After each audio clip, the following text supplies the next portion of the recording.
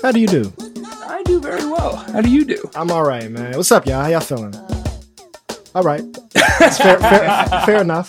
This Thursday, it's about noon, so it's Ergo Radio on WHPK 88.5, ergoradio.com. I'm Damon. And I'm Kiss. What we do here is we showcase strong young voices from Chicago and beyond. Artists, writers, organizers, poets, rappers, musicians, folks reshaping the culture of our city and our country for the more equitable and the more creative. We're in the midst of a 5-episode Ergo Run It Back series. That's the term I came up for. It's kind of like on Martin, like in between at the end of the season when like Tisha Campbell is like, and then in this episode, Martin said this. This was one of the funniest moments. I think if we root what we do in Martin, I think that we can't go wrong. Like, I think we'll be okay. We have a very special return guest here on the show this week. But first, any community announcement? First of all, Dame, just how are you? I haven't seen you in a minute. I'm all right. My announcement is that I am alive. Congratulations. Yes, how are you? Not too bad. Not too bad at all. Do you want to just tell the people a little bit, or should we save it for later? We'll save it for later. We'll throw that in the gumbo.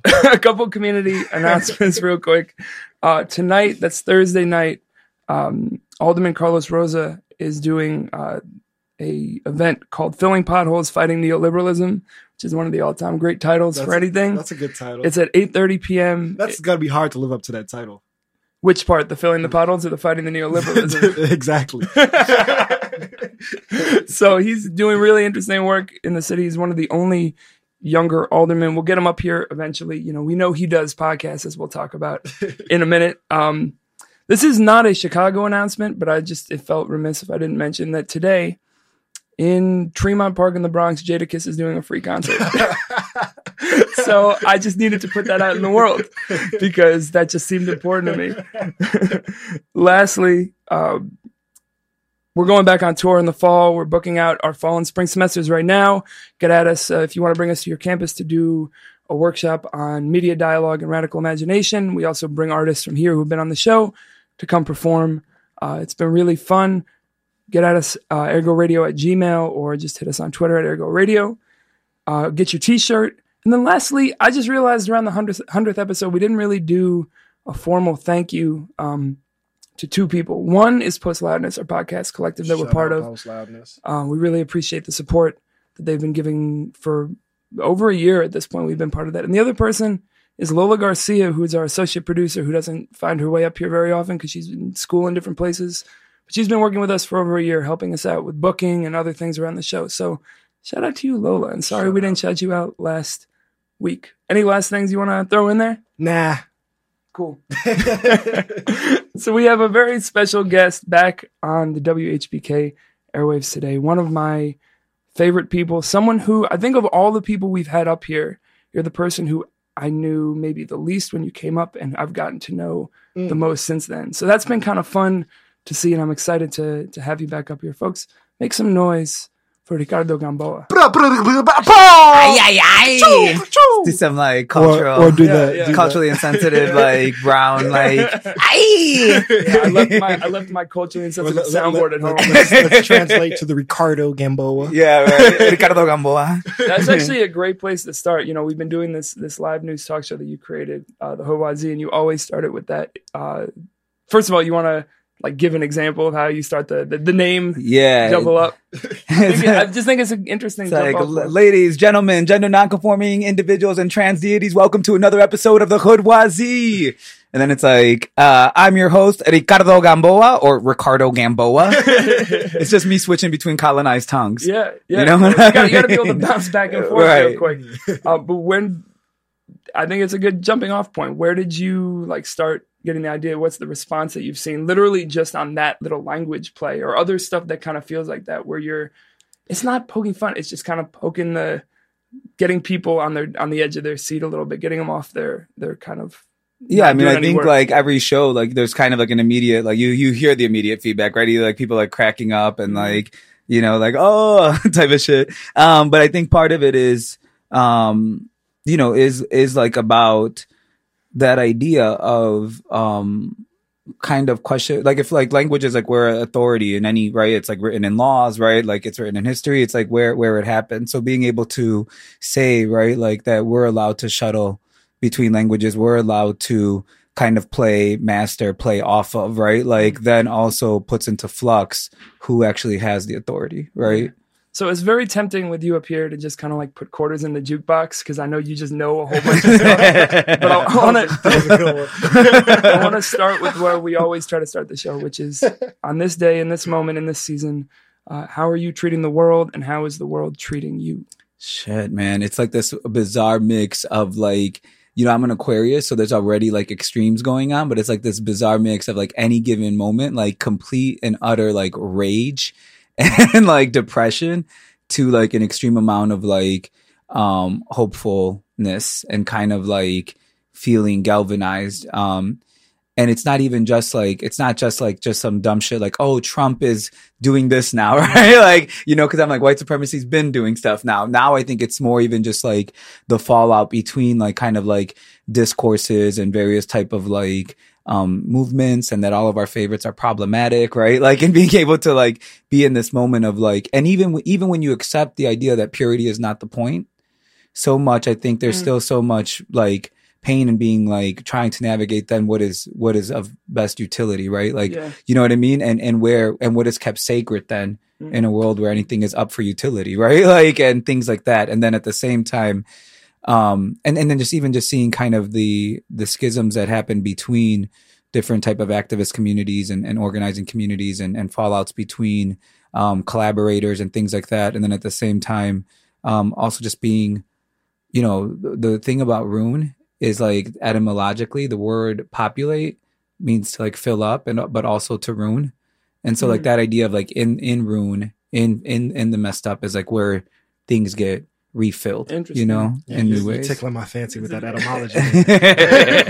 Damon is I'd say a burgeoning etymologist. I'm obsessed with it. A linguist. Linguistics, language. Yeah, I just have the app. I just have the dictionary. So just all day, I just like look up the origin of words. How do you like when you get to stuff like that? Like when you get to real deep, like that type of knowledge, where the word comes from. Where are kind of your sources?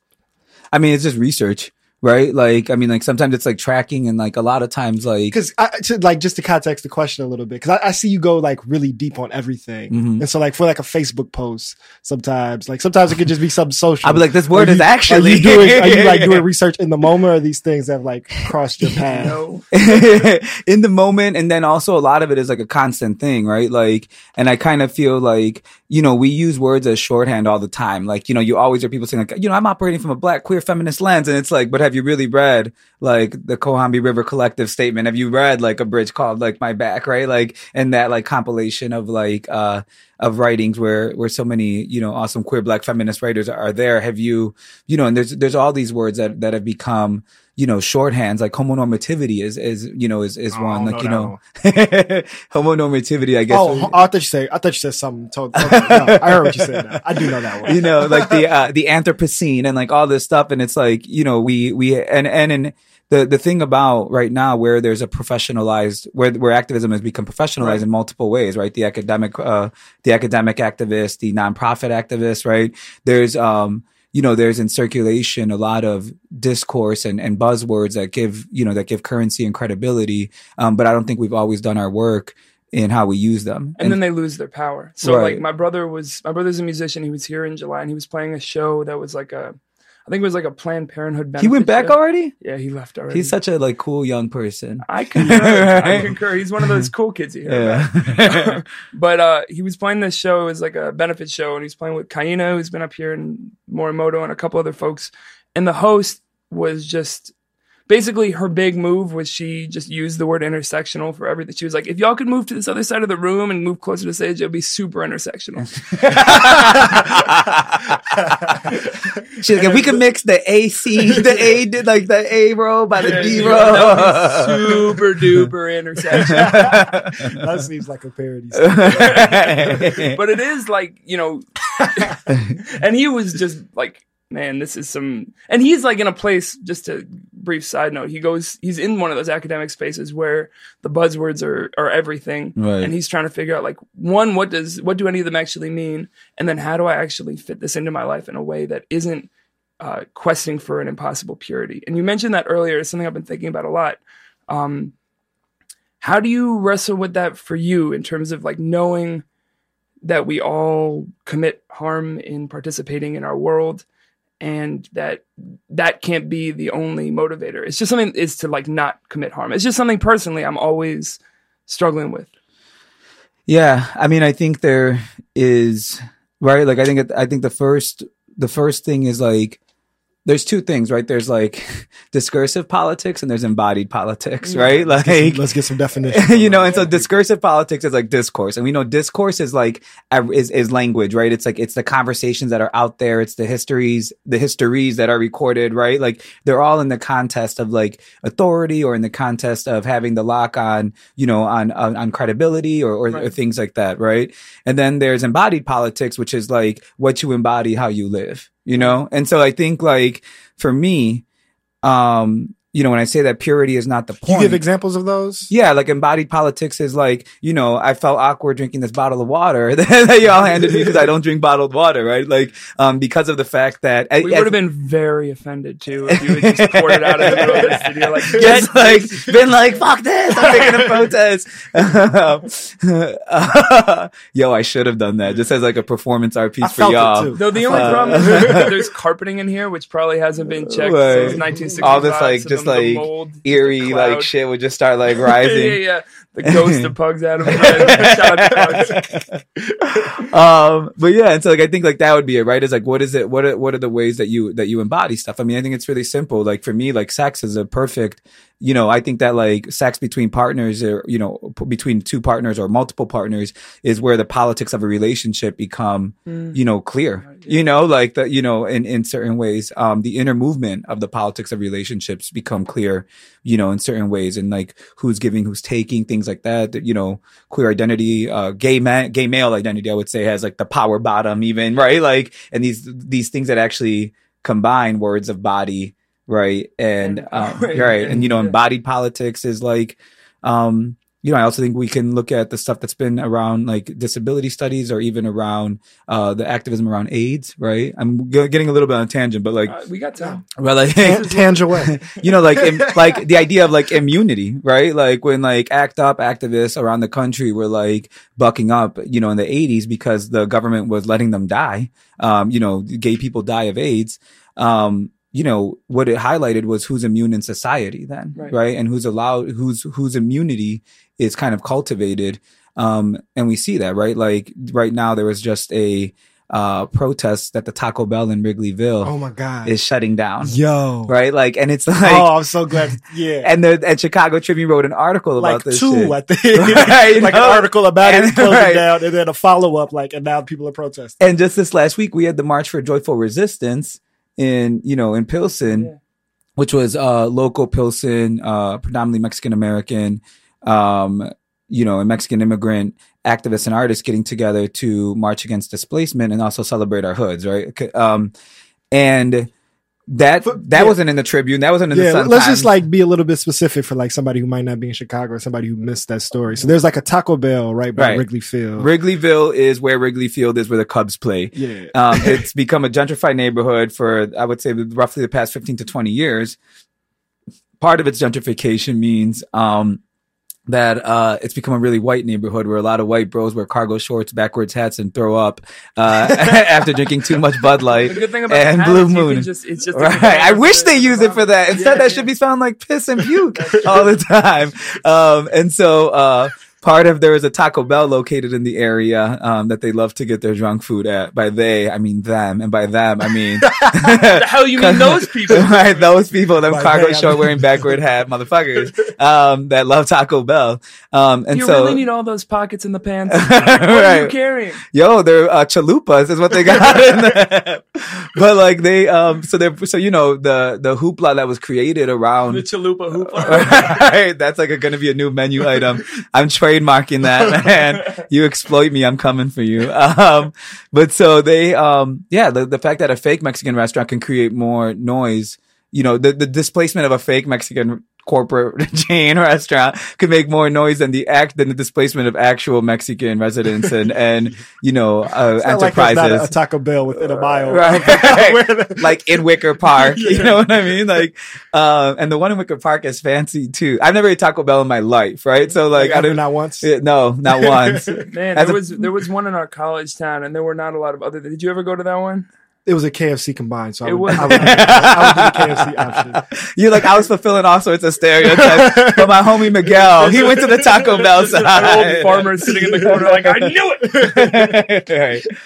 Word. So, I don't even know where the hell we were. Yeah, but I want to go back to that embodied politics. Yeah. Because sorry, Dave. Yeah, no, go ahead. Just the split there between the discursive and the embodied. Just personally, how do you come to terms, or how have you come to terms with the fact that those two things don't always line up, or that there might be things? So, right, there's this thing called price in capitalism, right? And price, right, is supposedly what the value is of something. Right. And how capitalism works is by lying about what the price or the cost is of something, right? Through it represses it represses wages and right, like labor, right, all these things.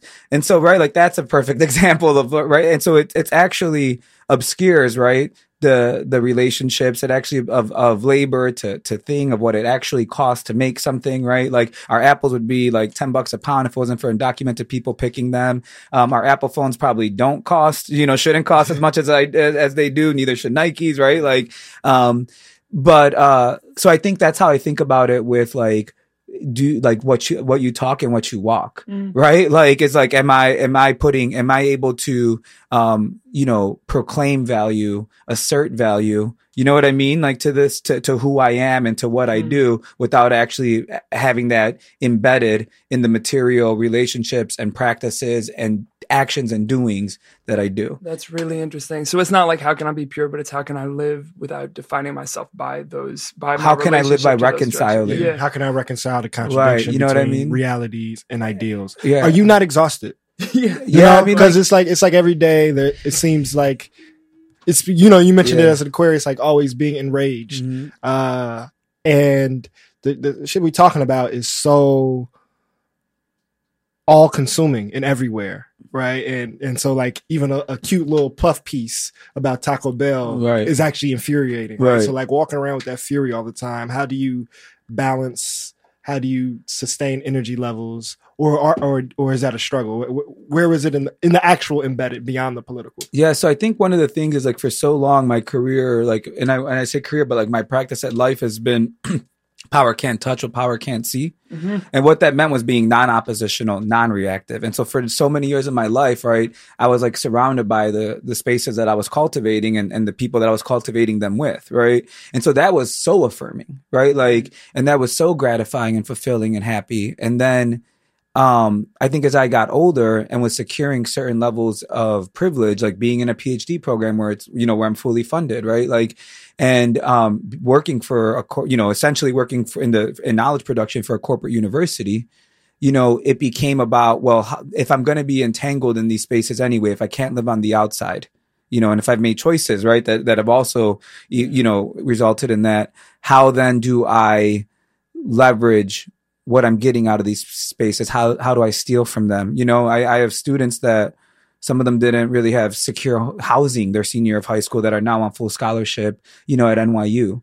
And I don't think that that's necessarily right. And that's its own problematic of like having to like constantly tell them like, you are not exceptional, right? Like, and do not believe in exceptionalism, right? Like, or something like that. But I think you do deserve a roof. Right. You know what I mean? And like you do deserve education and like you are smarter than half the people that get to go to these places. So like beat them. Yeah. Right. You know what I mean? Like, and I think, but it's beat like, them. Is that not like kind of a competitive capitalist? Nah, it's about, I think that's about like the defiance of expectations that are, you know what I mean? Like, and also about being disruptive, in a lot of ways, which I hope that, I got them good at. But I also think that for me, it's like, now I'm in a more oppositional space, right? Like, where I'm at in my life and the people that, the spaces that I traverse are different, so that's there's a lot of like calling out stuff and, but like that didn't happen until I got into my 30s. That's really interesting. So last week we talked with Miriam Kaba on the show. She was talking about like the shift for her whether it's on Twitter or just like in the work that she's doing to, you know, moving more onto like national electoral politic organizing, because that's what's needed in this moment. And I hear you talking about like that move to not reactionary, but reactive work. Or I would call it responsive. Responsive. Yeah. That's probably a better word. How much of that is linked specifically to like this moment? How much of that is pre-election? How much, like what drove that shift for you?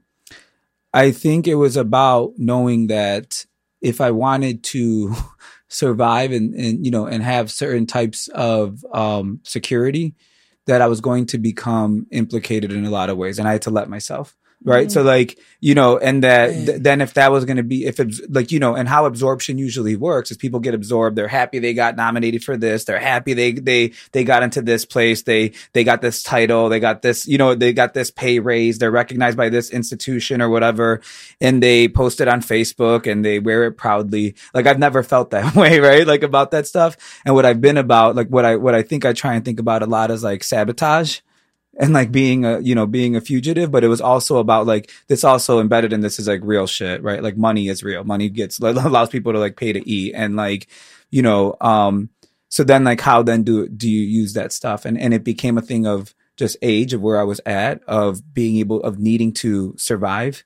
I was, you know, one of the reasons that I applied to grad school is I was in a basement in Brooklyn in an abusive relationship. And I was like, oh, they would pay for me to pay for my rent, like, and all I got to do is read and be smart. Like, cool, like, you know, like, and so like I think about stuff like that, and so I just think for me, you know, it's been about, you know, it's been kind of, it's been about, yeah, it is what's needed in the, it's what's needed like in the biography and in the context, right? And biographies usually don't matter without context. Yeah. So one thing I wonder about you, Ricardo. What do you? Is that like in this kind of like you rolled the R? I attempted. It was good. Good try. Good your first try. Not first try. It's just, you know, it's slow and steady. In this kind of like the season you're naming, whether it's age, whether it's positionality, whether it's just time of being more responsive, being more like outwardly discursive. Let's like stay with that language. Is there any time where you're like, man, I maybe went too hard, or I didn't think that through in a way? I'm usually more regretful that I didn't go hard enough. Okay, there's never been a time where you've like regret, like maybe I articulated. I'm really quick to apologize. I'm really quick to like. What's one of the best apologies you've had recently that you've given out?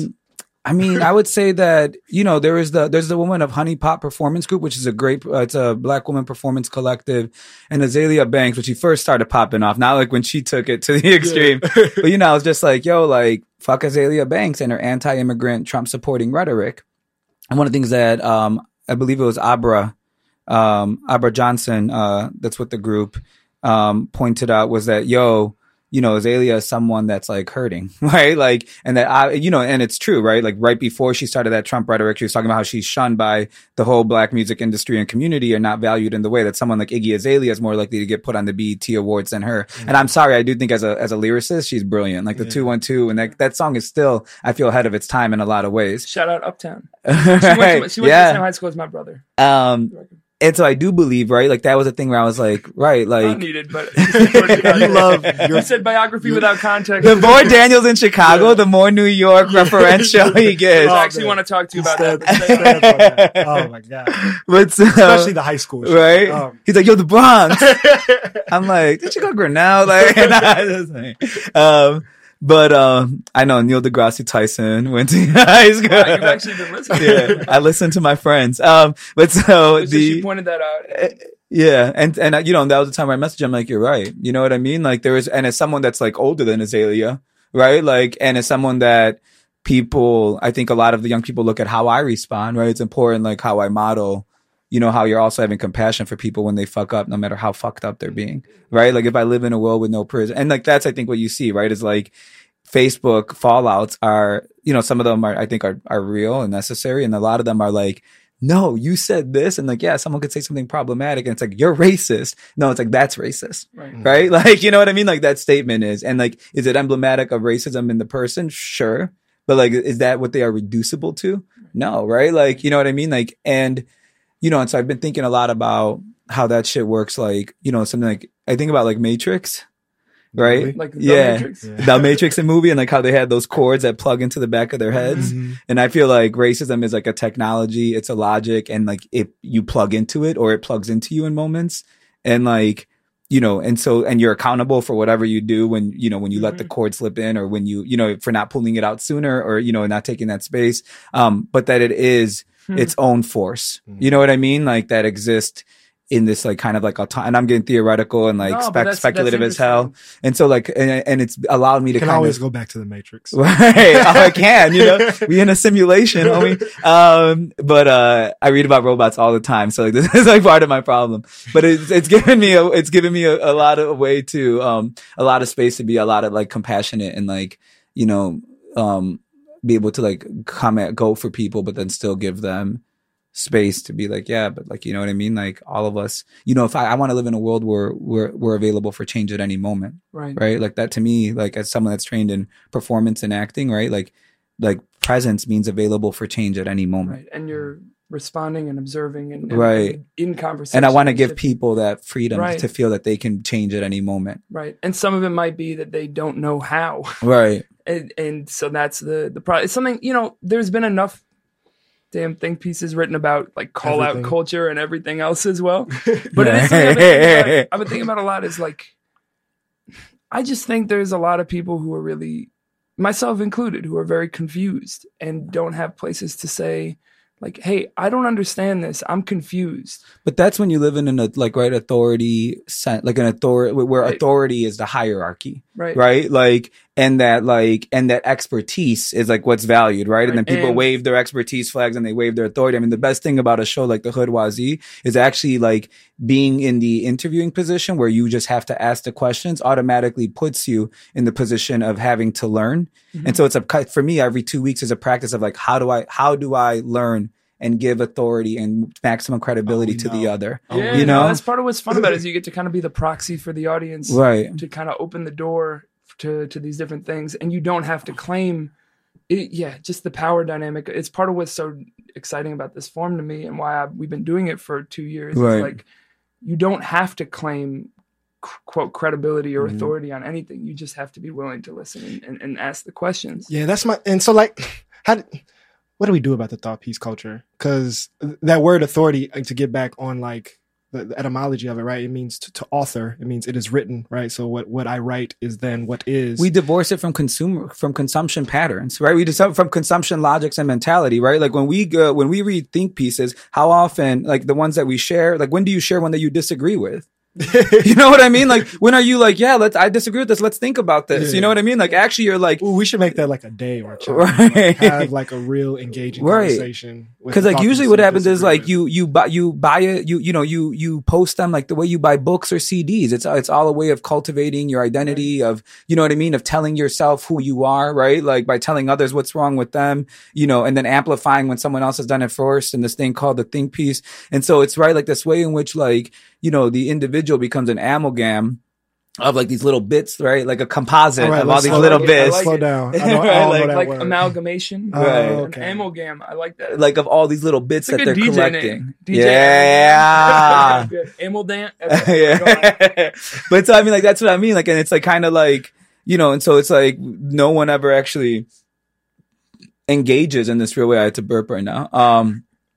That's and so, but so like that the way they, you know, and I think that's kind of like what it is, right? Is like that thought piece culture. And so then it also becomes a lot of, you know, I think there's wounded attachments to authority. There's wounded attachments to being silenced and not being heard. And so part of, right, especially in a sphere of social media, right? It's like, well, no, you're going to listen to me. You're going to hear me. And so it's like, and I'm going to share this. I'm going to share with the snarky thing, like bloop, or you know what I mean? Like, oh, I ain't going to say nothing, but all white woman got it, right? Like, or this, like that. And I think that stuff, you know, I don't think it's important for me to like make a judgment on the pain as much as it's like recognize what are the patterns of communication and like what use does it have and what isn't useful about it. Right. You know what I mean? So yeah, you've referenced it now and then also at the beginning. And I think it's a good transition like out of the theoretical into like what's actually going on with you with Hood Wazee. And I think it's been really dope. And I think just an example of how this medium of audio and podcasting is really interesting in this time,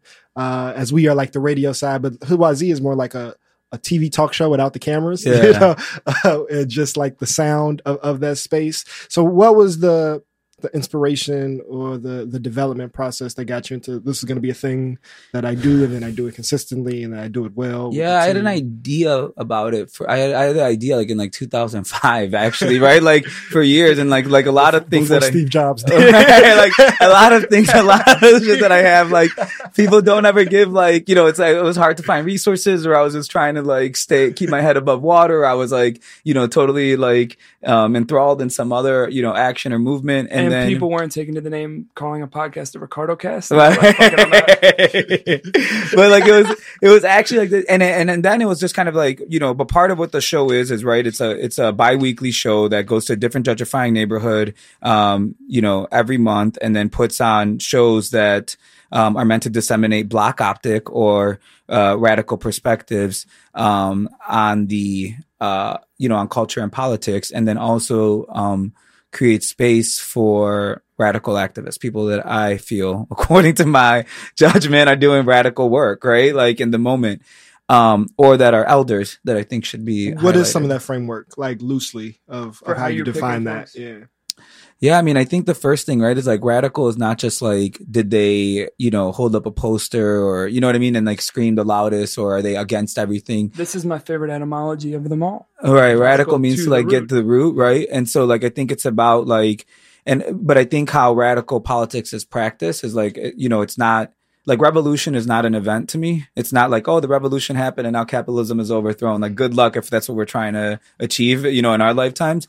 But revolution is like, is a relationship. And that's me borrowing off of Patrick Wolf, this native scholar that said colonization is not an event, it's a structure. It's not like colonization happened on the timeline and then it's over, right? We still see colonization happening the Dakota Access Pipeline is an example of like, you know, colonization as a structure. The entire Caribbean, right? Right. Oh, you know, God. or like race relations, right? Like, but so, you know, I think that, you know, with that, I think that's what revolution, right, and radical politics is. So seeing people that are operating with that level of openness, and also that level of like, you know, I speak in like sound effects and like hand gestures, and it's hard, but that level of like laser, like, you know what I mean? Like I'm not stopping. And I think, and your hair movement. Well, and that matters right now, because right now what we have is like people settling for increased representation, right? Like that they exalt all their efforts that just, you know what I mean? That just mean like better representation. You know what I mean? Like, and I'm not for that shit. Or space making. And I'm like, fuck that. You know what I mean? Like, why do we need to make space in the culture industry? Why do we need to make space in City Hall where they're trying to kill us anyway, right? Like, you know what I mean? So I think like when we think about that stuff, for me, like those are people that I'm highlighting that are actually actively and consciously, self-consciously, because all conscious is self-conscious anyway, I think, right? Like, what do you mean by that? Like that there is no, that like human conscious is self-conscious. And I don't mean like that it's about selfish, but it is about awareness of self in space and like identity. Yeah. Right. Is I think you know, as much as I think that we pretend our fantasies of identity is about collectivity, and it is also very much what people. Right. Literally, how do I understand myself in relation to the world? Right. Not just how do I understand the world in relationship to myself. Right. You know, and so I think like, but so when I think about that shit, right, like part of it though, but part of back to the Hoodwazi. We're not gonna right, sorry, man. Dude, but it's just kind of like the Hoodwazi is just like my shit, where it was like, yo, I want to make a show. You know, the people that are actually always talked about in discourse by academics, by news, by things like that, are never the people that are directly involved. They're directly actually hit by the shit that they talk about, right? Like policymakers make policy, the people aren't there, right? Like that's how representation is an example of failure, right? Like, and capitalist activists get on TV to talk about activism, and they're not actually there. Right. Or even if they are, then they're still spending half their time on TV. Right. And so like, I think for me, it was like, how do we actually democratize or generalize? I hate the word democratize. Like, how do we generalize discourse, and who has access to discourse and who can participate in discourse, and start creating models? And why does politics, right? Like, why does it have to be this authoritative? How we know the talk show format is like white guy with a suit and tie, right? Like especially around politics, John Oliver, Jon Stewart. And why couldn't it be like a genderqueer brown, like freak like myself, like, you know what I mean? Like that, wears mesh and like all black and like skirts and like, you know what I mean? Like things like that. And so I think that was kind of, you know, part of it. And then also, why does it have to be in this? Why can't it be in this way that is more inviting? Mm-hmm. Right? Like for me, like if politics about let's get freedom to me doesn't look like let's just sit in a conference hall and talk about Audre Lorde. Like, you know what I mean? Like it means like getting drunk and like drinking and like dancing and like having fun. And like, so kind of like creating a space that's conducive to all that. So it's a little bit of party activism too, maybe, I guess. True. And so if that was a lot of the intention going into it, what have you learned now? How many, what was it, like 12? Yeah, right. 12. Something like that. Yeah. We've been doing it since the inauguration. Since the inauguration.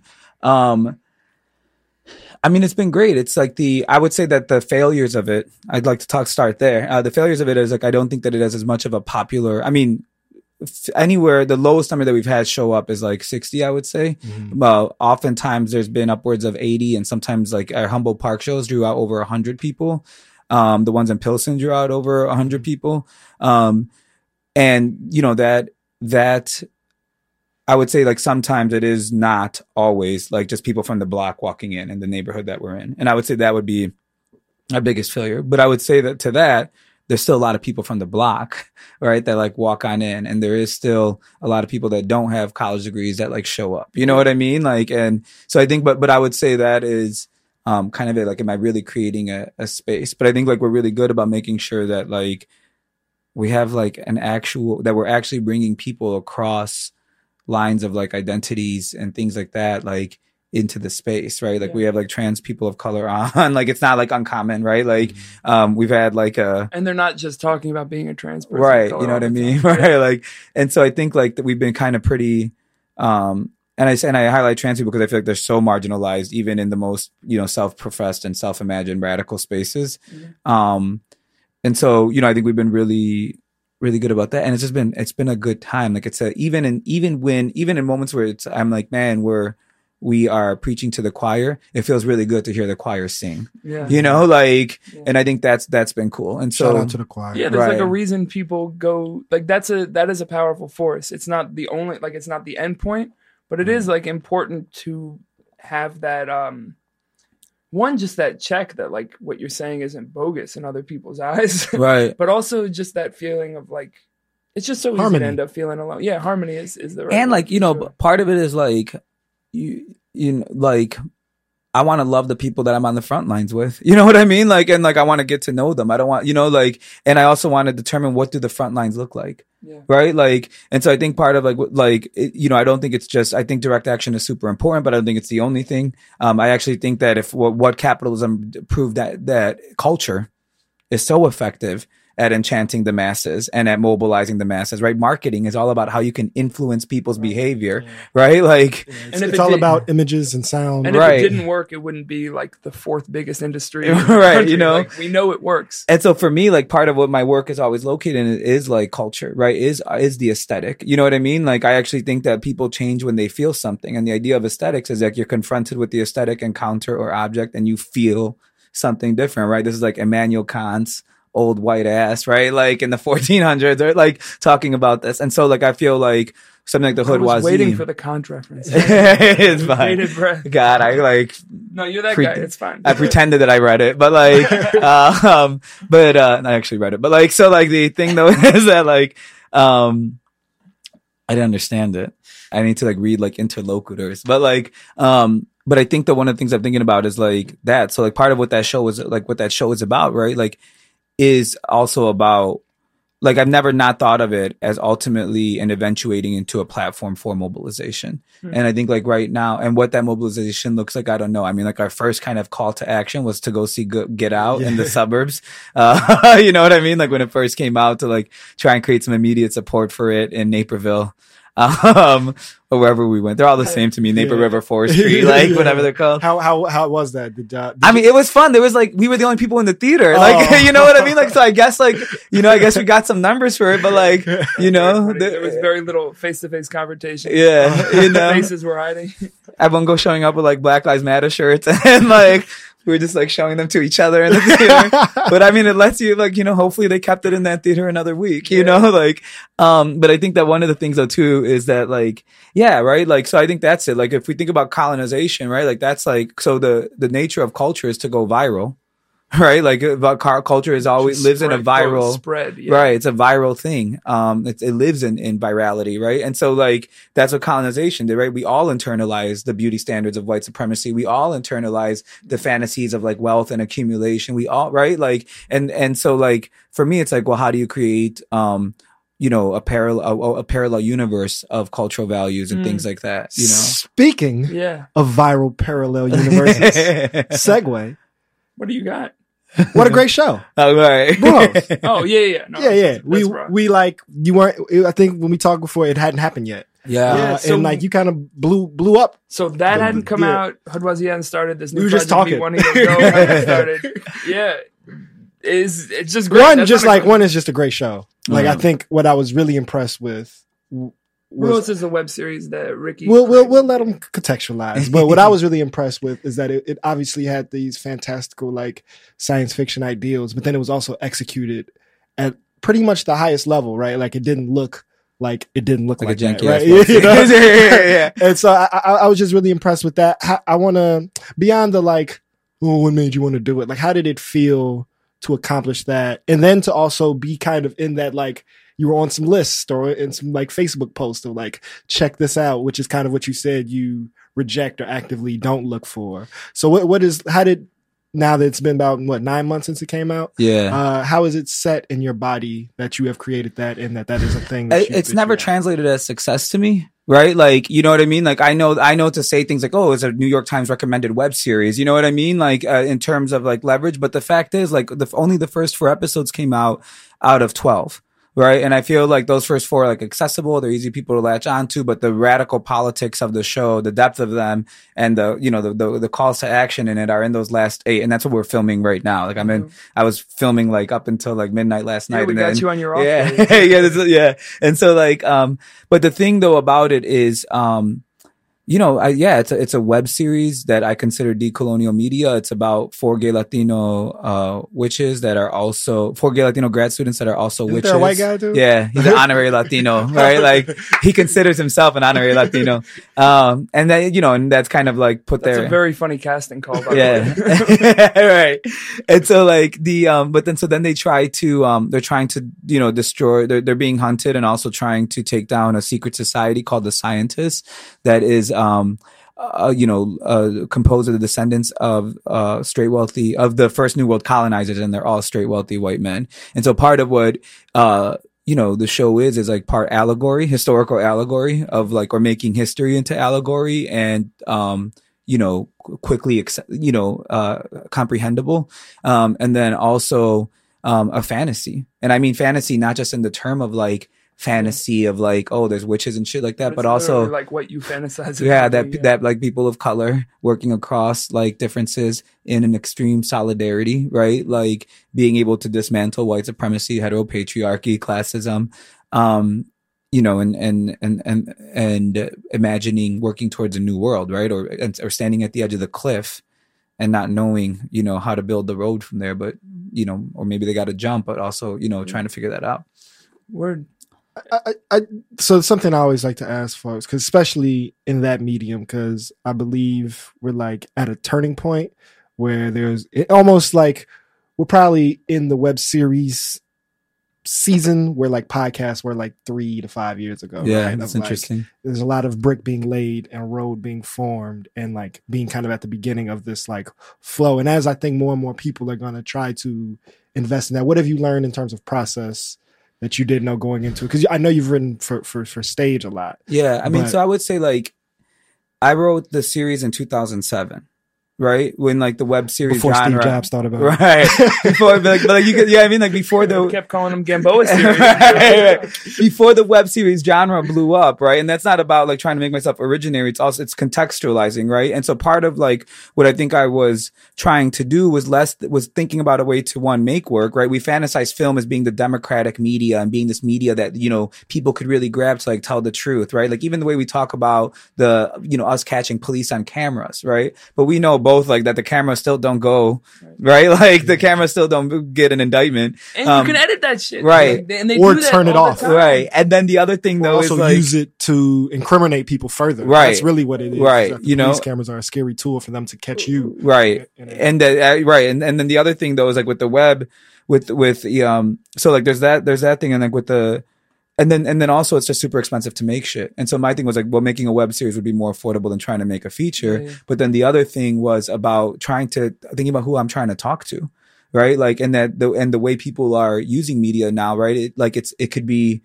like trying to make something that was like quicker, more digestible, someone could watch on their phone, right? Like that was kind of where I was going at. Like if you really want to talk to people, like I think a lot of times how web series work is people make web series and hope that like a network or cable picks them up, right? And they're kind of like showcase what the idea is. I think it's a pilot to the public, basically. right? And for me, it's like right to get public to manufacture consent, right, or manufacture support, right? And for me, but there was motherfuckers that are making the mixtape that's like, no, this is for y'all, right? Like this ain't just for recognition, this ain't just to like get some mobility. And I think that's like, I'm not trying to get a deal. I mean, that's what's been so hard, right? Like is trying to make work that is ethically funded. I mean, and that means like being rigorous with the foundations that you take money from, with the investors. I mean, like this shit could have been done years ago if I would have just like bit the bullet and been like, yeah, Reverie, like give us money for this. Yeah. Like, you know, these people give us money for this. And I've just been constantly saying no, which has produced a lot of work. But I think that I have a great team around me of people. One of the companies that we're working with is Cinema Libertad. You know, it's Robert Stockwell and his team over there. And they're doing so much in-kind work because like we just believe in this project. We think this needs to be out in the world. Yeah. And so you get to the point where it like feels right and you feel like you can stand behind it and it's more embodied and not just discursive. Right. And so like I think like that's where we're at right now. And then, you know, I think I put intentionally problematic shit in that series. Like a white character that says like a lot of like kind of like insensitive ass stuff on purpose because I'm not interested in making invulnerable work, right? Like in art, we want to make we have masterpiece mentality, right? And we also want to make the stuff that's going to please everyone. Like I want to make the stuff that's going to create conversations. And so like every episode when I was writing it, I was like, who am I going to offend in this? What's the default naturalized notion or consensus that I want to try and break up or put pressure on? And how can you offend without harm, like directly, like, we kind of get wrapped up in this like don't punch down type thing, but there's a lot of things that people are like claiming is harmful that isn't inherently. But we also need to offensive. and we also need to throw away right like the idea of like like there is like a hierarchy, right? Like, but then also like it doesn't just exist in a hierarchy, right? Like it like exists like in a more kind of these complicated webs, right? Like it's why someone could write a think piece like Black Americans stop appropriating African American tribal garments, right? Like, because they're saying that like, it's not just hierarchy, right? Like, and, you know, and this isn't, you know, or, you know, someone could go after Lila Downs, right? The Mexican musician for wearing all this indigenous garb and, you know what I mean? Like stuff and not having to be in solidarity necessarily with indigenous people. This is why like culture, quote, culture work is important is because culture is just super complicated and super powerful. So like, yeah, but my thing is clarify it. Right. Like, let's like for like artists and academics and activists are like, well, I want to complicate. I'm like, fuck you. It's complicated. I'm like, I want to clarify like everything. I'm like, and so for this, I'm like, I'm going to clarify shit real quick. Yeah. It's about white people trying to kill us. And like, and you know what I mean? And like, and it's a supernatural web series about us, like actually dismantling that shit because like we are nothing except supernatural, the way we are able to survive and sometimes like thrive and make ways of living underneath white supremacy, underneath heteropatriarchy. And so like, you know, and I'm also kind of, you know, and as much as I can say that, right, there's a big part of it. I'm an anti-identitarian. Right. Like I also think that like our attachment to identities are often problematic. I also think have to, you know, Latino, right? The Latino pride, right? And I don't mean queer pride, but like the pride that one has in being a Latino is inherently problematic. It's not even a term that we actually made, right? Mm-hmm. It's one that was like made for us and then that we leverage in the economy of identities and the economy of difference to get a purchase on our lives. Yeah. You know what I mean? Like, and so like, how much, very well said. But like how much of our identities are contoured, right, by these forces in our, and we want to attach them. I'm like, no, I want something new. But I also, you know what I mean? Like, so I think that's, and I think that's like when you were asking, like, how do you like embody politics or why did you switch to this stuff? Like I started realizing, oh, I'm not the young person in the room anymore. You know what I mean? Like, and I gotta like, and I can actually stay in this realm of like being on the outside, but like actually like now I'm at a point where like I'm on the cusp, and if people are going to come for me and like take me and absorb me, then like you will swallow the means of your to an extent, right? Because I'm only one person, but you will if you're going to co-opt me, you'll co-opt the means of your own destruction. And like I will make room for as many, like if I fucking die doing it, I'll make room for as many younger people, like, you know what I mean, like so that they can have to do less but be able to do more. And that's where I'm at right now with like that type of, so even a show like this, right, it's like it would be so easy and tempting to kind of like, you know, take the deal, take the money in certain ways, but what's more important is to like actually prove that like no, like we can make work outside of that system. And it is like killing, it's like it's painful, right? Like a lot of the money for these last 8 episodes my dad is putting up. Right? Like he's put up the initial funding. Yeah. Well, I was like, listen, like you're helping my sister pay for a wedding. Like I'm queer as fuck and I don't believe in marriage. Like, you know what I mean? Like help me. Got that little nest. Right, you know? I'm like, and like you take care of like my nibbling, like her, you know, her child. I was like, that's like free daycare. Like if you were to add up all the hours, like, you know, I'm like, so help me out. And he was like, of course, you know, he's like brought in like a portfolio. Right. Nah, I think I was just like depressed. He's just like, you know, and then he was like, yo, I got you. And I was like, you know, I've been trying to make this series for a few years. Why didn't you get me earlier? So real quick, that's actually a good point because it was kind of a transition, but it's actually just like going deeper into where we are.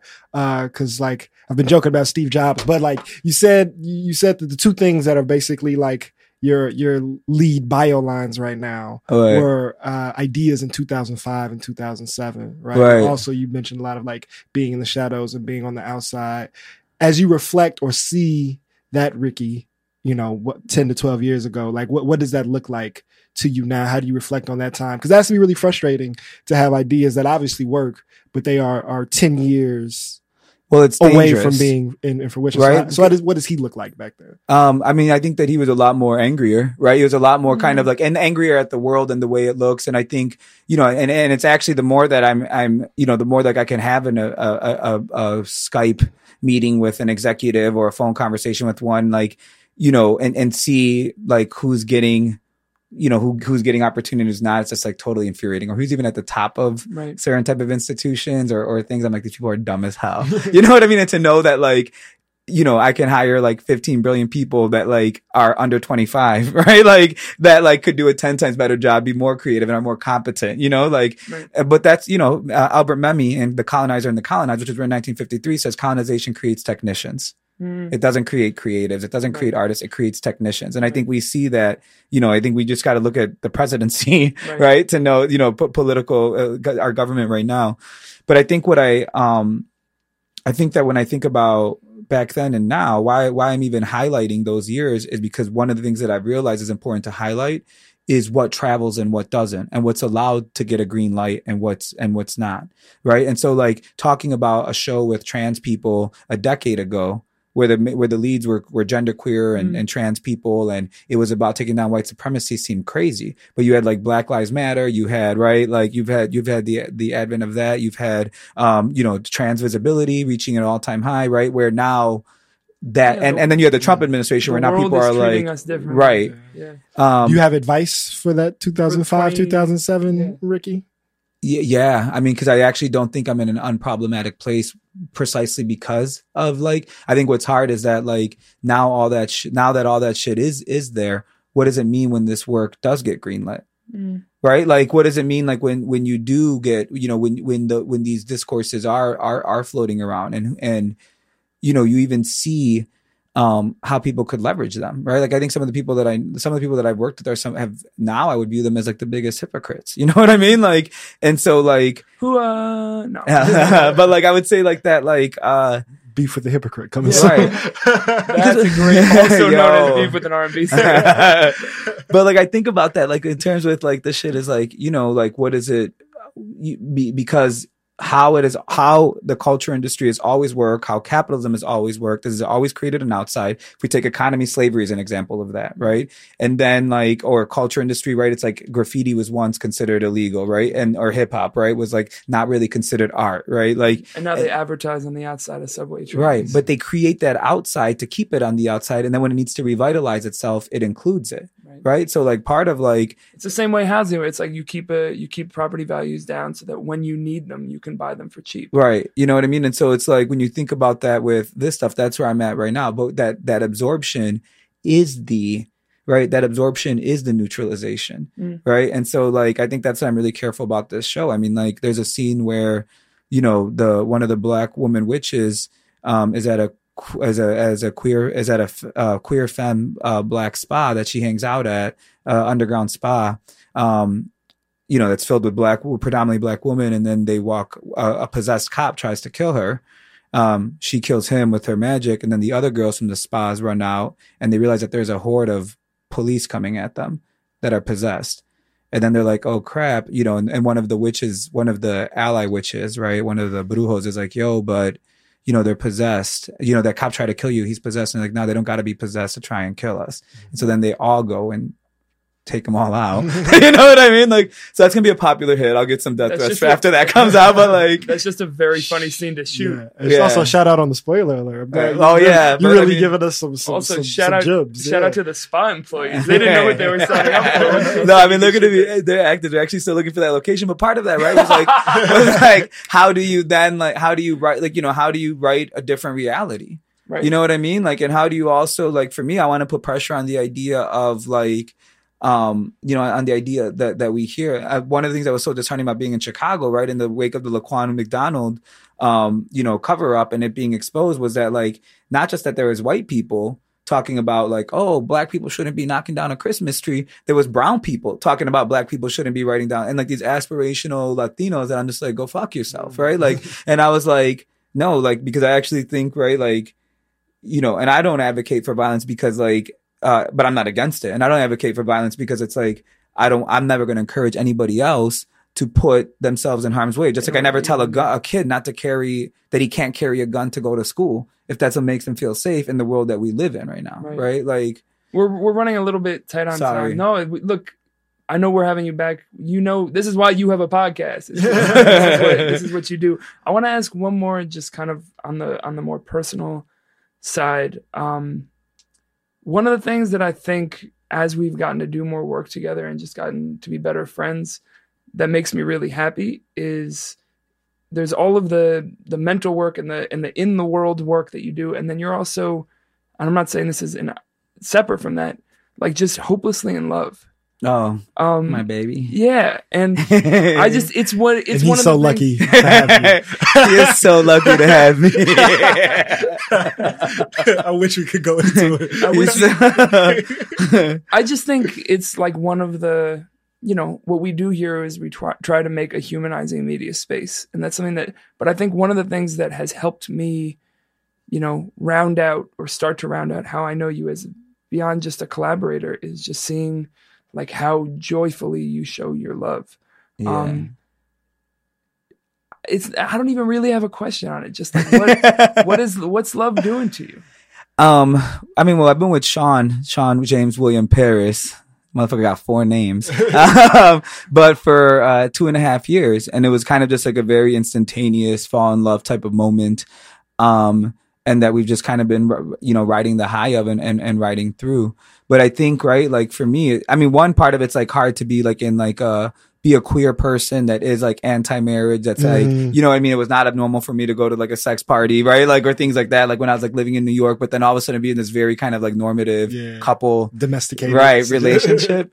Yo, like, I think it was like 6 months ago, I was like crying. I'm like, this ain't my life. He's like, what are you talking about? Like, all we do is like stay in like a normal couple. And like, I don't go out anymore. And he's just like, we were out on Friday. I was like, yeah, but that was like just this week. He's like, nah, we went out on Tuesday too. And I was like, yeah, but before that, he was like Saturday, Friday. I was like, but that was before that. He's like, but that's because people were coming over. And I like had to like saltily like wipe away my tears and like be like, okay, well, maybe you got a point. But you know, I think so. But for me though, what I think is like, I had a choice where I could either kind of, right when we, right now, especially, it's polyamory is so trendy and things like that. And I think that it's real, right? And I also want to point out, right, that I don't think it's just trendy. It's also been a way of life for many pre-capitalist societies, indigenous societies, right? Ancient, but I think it means something different in this context right now, right?